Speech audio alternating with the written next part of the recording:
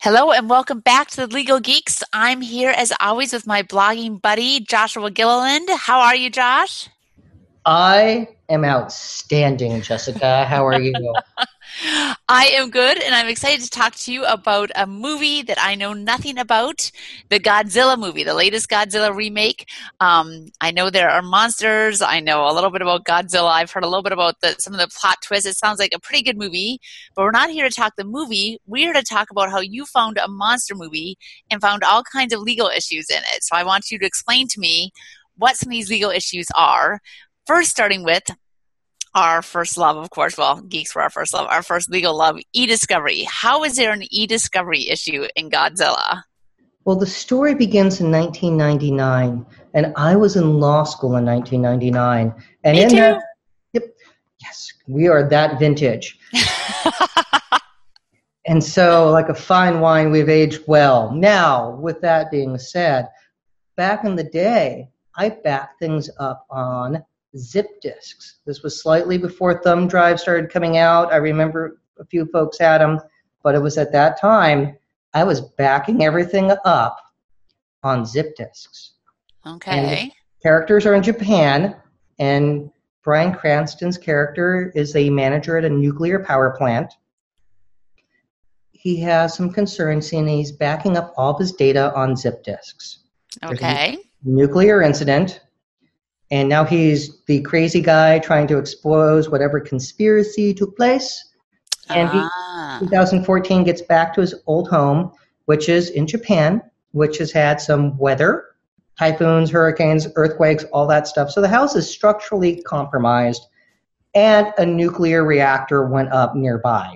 All right, so a few problems. Yeah, so you think like EMP, you think anything electronic would be fried. And generally speaking, leaving out any type of media for 15 years, would that actually work? Right. Well, fast forward that we're on the fictional USS Saratoga CVN-88, and our carriers don't go that high right now because we're building the new Enterprise, which is the Ford class, and we're just getting the Ford operational. And before that, we have the George H.W. Bush, and we have the Reagan. So we're naming them after presidents nowadays, with the exception of the one that's named after a senator. Okay. And the Nimitz, of course, is named after Nimitz. But that's not important right now. Admiral Nimitz. I know that. Yes. An amazing man. That being said, when you look at what you got and go, so we have a scientist sitting on a nuclear aircraft carrier with 15-year-old zip disks, and conveniently, this aircraft carrier has a zip drive on board. Oh my, of course. Naturally, hey, that was lucky. Glad eBay delivered. Maybe it was an Amazon drone. I don't know. Whatever. They had a zip drive with them, and he was accessing the data on the zip drive. Now, instantly, because this is just how I think while I'm watching the movie, enjoying my licorice and my popcorn, that data would probably not be reasonably accessible. That's right. So Rule 26 is racing through my head as the USS Saratoga is steaming east, back towards the United States, and going, would that actually work? Could you actually get the data off of there? And I don't know if you actually could. If any of my forensic buddies could actually recover zip drives that have been left out in a compromised house for 15 years near a nuclear incident. Yeah, I have had cases where data that's been through a lot less has been claimed to be, accidentally destroyed. So if this data can survive, I'm going to have to go back and check out some of those claims of accidental destruction of data. Well, I went to one of the forensic shows, and they had a wonderful device for those who are really hardcore about their data destruction policy. Big box, kind of like a large TV set. And the hard drive goes into the box, closed, kind of like the Ghostbusters containment system. You push a button, and an EMP goes off inside, nuking the hard drive. Wow.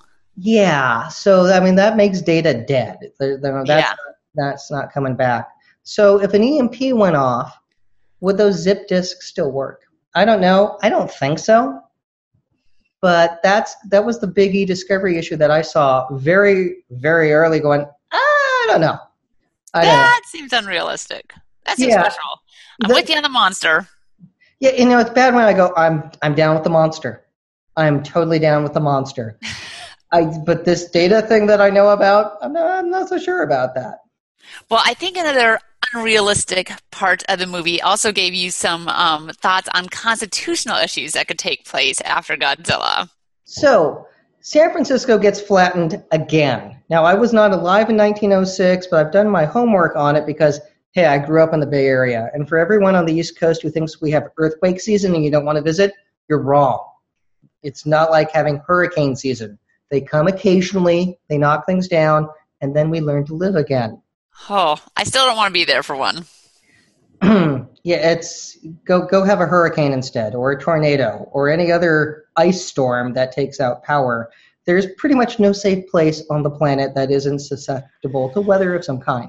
That being said, in 1906, when San Francisco got knocked down because of the earthquake and the fire and everything that happened, the mayor declared martial law and also stated that looters would be shot on sight. I don't know how effective it was, and we kind of covered up how many people were killed in 1906. Wow. They only said like 300 to 500 when it was more like in the thousands because they didn't want to scare off people from moving west. Wow. So there was a little of that going on as well. Like, we're just going to downplay the number killed. San Francisco looks like 1906 by the end of the movie. There's some buildings still standing, but a lot of them took some pretty serious hits, and there are two very dead monsters that are radioactive lying around, one in a building and one just off the ferry building. That's just kind of messy. So it's like, how do we take care of that? Declaring martial law would be a very realistic thing to do in that situation, and probably the several days to a week after the event, because the city's flattened, tens of thousands of people would be missing, law enforcement is at its max, the military would have to be called in, and we have rules about martial law because it is not compatible with freedom. Right. We had a revolution because we are so not down with this sort of thing. So our rules on martial law go back to some Civil War cases, and there's some good World War II cases as well. Now, you can declare martial law in the event of an invasion, civil war, and the courts also have to be closed. Something so major has to be going on that the normal justice system in the United States would not be working. Okay. And giant monsters knocking down buildings and a nuclear bomb going off and all that other stuff happening would probably meet those factors. That probably would, yes. So taking that into consideration, we could go, all right, we don't have any open courts. And that goes back to the Civil War cases, McGillen, I believe it is, dealing with, okay, are the courts open or not? Do we have a working system or not? The World War II case, which was a Supreme Court case, that's also one of those you just want to line up and salute because it's a Justice Black opinion, and Justice Murray has an awesome concurrence in there. It's like you read and it's like, yeah. Yeah. Black has some awesome opinions out there, and this is a fun one. So the basic facts are it's Hawaii. And December 7th, 1941 rolls around. We have the attack on Pearl Harbor. And everyone's freaked out because we have over 2,000 people dead. Everyone's terrified of invasion, and things aren't going well. Right. So Congress passes a law, I think that week, like the next day, December 8th, and enabling the territorial governor of Hawaii, because Hawaii is not yet a state, to, get this, appoint a military governor to repel invasions, which the territorial governor does immediately. Yep, we're good. Wow. Here you are, because we're fighting a war at that point. Sure. So the two cases that go up to the Supreme Court, one's a stockbroker who 8 months after the attack is accused of embezzlement, and he is tried and sentenced in the military court. Oh my God. The other is a guy who gets into a brawl, and it's nice when the Supreme Court justice says this was a brawl with two Marines by a base. So neither of these guys are actually in the military, so they shouldn't be subject to military law. But they're tried in military courts, even though we're at the point when some of the courts are already open, and the movie theaters are back open, and Hawaii is functional again as a society. Right. So the Supreme Court goes like, no, this is not okay. And there's some great quotes, and some of them go back to the Civil War cases with McGillen. And let me just pull it up here. So let me grab the laptop. So I sit back in the nice chair here. The lap of luxury. Yes, it's nice to be dog sitting. For as this court has said before, the military should always be kept in subjection to the laws of the country to which it belongs, and that he is no friend to the republic who advocates the contrary. The established principles of every free people is that the law shall alone govern, and to it the military must always yield. And that's from Doe v. Johnson. There are other parts of the quote as well, looking back to the Civil War cases. So we look back further.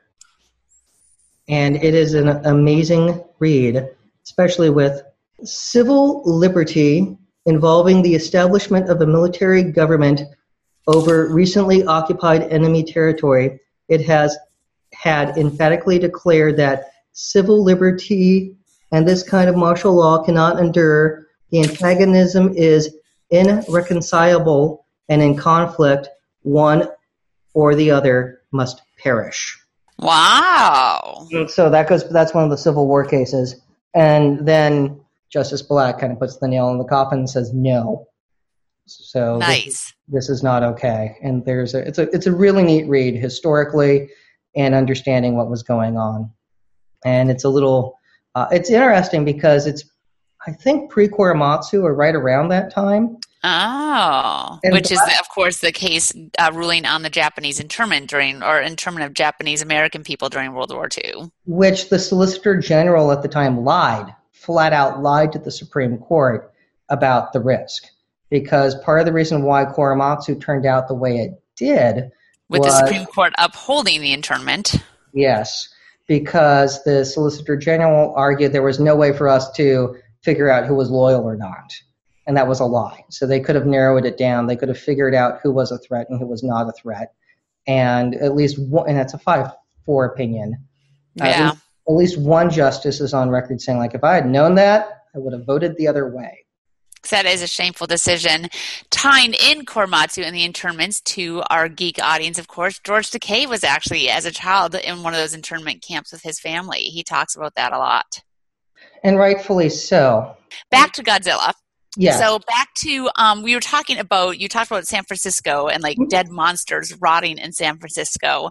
So, that's always one of the things I think about during, the Avengers or any of these movies is who has to clean up these messes afterwards? Like, how does that get done? So who's responsible for the cleanup of San Francisco? Ironically, San Francisco. Oh. Yeah, so it would suck. And now, granted, there's no way on earth the federal government and the state of California could go, you kids are on your own. Good luck. But cases involving airplanes crashing and disasters of that magnitude, kind of the acts of God and nature type of thing, going like, okay, that's the function of government. The city would be responsible for its own emergency services. Now, because the damage is so massive, horrifically massive, there's no way around that you can say, good luck, San Francisco.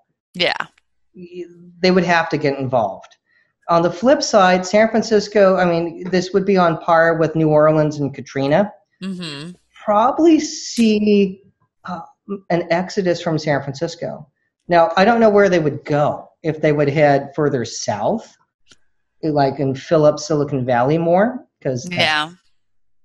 or if people would target Monterey and go like, hey, it's foggy close enough, and start wanting to build down there, or if they would literally scatter about the country. Huh. It's fascinating. What is that called? A diaspora? Yeah, something like that. I'm not positive, but something like that. And putting on the political scientist hat, California votes blue pretty much because of the Bay Area and Los Angeles. And the Bay Area has the highest concentration of voters in the state, and the vast majority of them are Democrats. And so if you have the highest concentration of Democrats leave because three monsters took out the city, and if they move to another blue state or another part of California, it wouldn't matter. Right. If they leave the state, California would start losing congressmen because that would shift the population. Right. It would also possibly shift the color of the state depending on if they left, which is fascinating. Now, if Texas suddenly got an influx of blue state voters who were like moving to Austin, or even Dallas, a lot of California folks move to Dallas. I mean, it could be enough. It could start shifting to Texas. It'd be pretty ironic if Texas became a blue state and California became a red state as a result of Godzilla. It would be weird. And so, but that's just one of those things that you think about. It's like, okay, granted, if they moved up to Portland or something like that in Seattle, because it's similar, they could say similar climates, that sort of deal. Those are already pretty much blue states. So right. There wouldn't be a change there. There possibly would be an increase in congressmen. Yes. And electoral votes. Yep. So that would be fascinating to study if they even acknowledge it when the sequel comes out. But God knows if the writers actually think about this. I mean, when you look at the way the nuclear bomb goes off in the city, which the federal government, I don't think would have any liability for the fact the nuclear bomb went off that they tried to use. Okay. More on that in a second. But it's fascinating to think about. Now, well, so what about this nuclear explosion? Who's responsible for that and cleaning that up?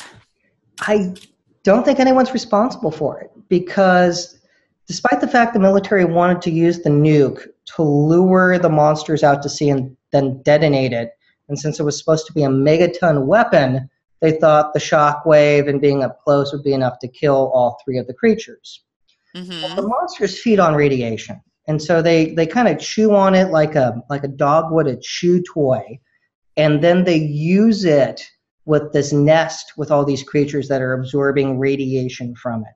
Oh my. So when they realize that we can't defuse the bomb after they get it back, what do we do here? Let's put it onto a pilot boat and put it out to sea.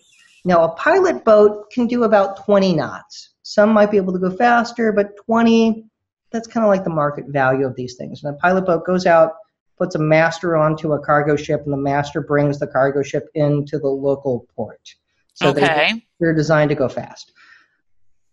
So they put it on a pilot boat, which is conveniently like point-and-click navigation, which that would be super nice. And not really, but that's what they had. And with like 3 minutes left, he heads out to sea for this megaton nuclear weapon to go off, thinking that's going to save the day. And I'm a sailor. I'm a lawyer. I'm not a nuclear weapons expert, but my dad's good at blowing stuff up because he was at Lockheed. So thinking about megatons going off, how much radiation would need to be absorbed to weaken the plutonium, if it was a plutonium bomb or a uranium bomb, I'm not sure which, but whatever, how much would have to be absorbed to weaken the bomb so even if it only got 2 miles off the coast, because leaving the ferry building or the marina, wherever they were, to go out past the Golden Gate, that's like 2 miles right there. You're not going to get out to the super gate, maybe. So at best, you're going to get out like a mile before the thing goes off, which really isn't enough for the city of San Francisco to survive the nuclear blast if it was at full strength. And then you have a nuclear radioactive tsunami that's going to hit, washing far up into San Francisco itself, down the bay, and would eventually radiate across the course, across the Pacific, just as the Japanese tsunami did. And that would be interesting to know what kind of damage you would have there. But but back to the legal part. So who's responsible for cleaning up that mess? The feds don't have any responsibility for damage from a nuclear explosion. Holding from cases from Nevada where they tested nuclear weapons. When somebody tried suing saying your nuclear bomb caused cracks in my house, the court said, no, you can't sue the federal government for that. Governmental immunity, it's a nice thing. Yeah, and it was necessary to do for fighting the giant monsters. Yeah. So it was necessary to do, but I don't think they would actually have any liability for it. Now, so San Fran's back on the hook? Yeah, but I don't think any sitting president, governor, senators, congressmen would let that one slide. They would have to pass emergency legislation to go, we're going to go clean this up. True. And that's what we've done after disasters. And so it'd be stupid political suicide for any political party to go like, you're on your own. Right. They would have to step up and take care of it. But legally, if homeowners in the Marina District or Nob Hill decided to sue the federal government for a nuclear bomb going off and perhaps lowering the value of their property, I don't think they'd be able to recover against the federal government. Wow. Well, that's what happens when a giant monster attacks your city. That's why I like being here in Wisconsin. I don't think we have to worry too much about giant monsters. So God knows what's in those lakes, Jessica. Waiting, lurking. Just giant muskies and sturgeon, that's all. Yeah, but when compounded with the radiation, they could They could crave giant angry muskie. Yeah, they could crave human flesh. What will you do? Well, Josh, thank you. I had no idea that Godzilla would bring up so many historical and legal issues. I'm like, everybody should see it. They should show it in school, accompanied by an instructional video from you, of course, to emphasize all the fascinating aspects. I don't know if we could sell that. I don't know if Common Core goes that far. And if it did, there'd probably be some creationists that would have a problem with it as well. So, God knows what would happen with that. So I would say, I get them. Instead of a director's commentary, we're going to start doing commentaries by Josh, exploring the historical, legal, and political science aspects of the movies. That would be hysterical to actually do. That really would. Instead of Mystery Science Theater 3000, it's like, Legal Geek Science Theater or something. I don't know. That would be hysterical, and I'm sure that we could have a class or two at multiple law schools that would be totally down with doing that. There you go. We just need to find those classes. You pay for some good travel accommodations, we'll do it. Outstanding. Well, Jessica and America, stay geeky and stay geeky. Thanks, Josh.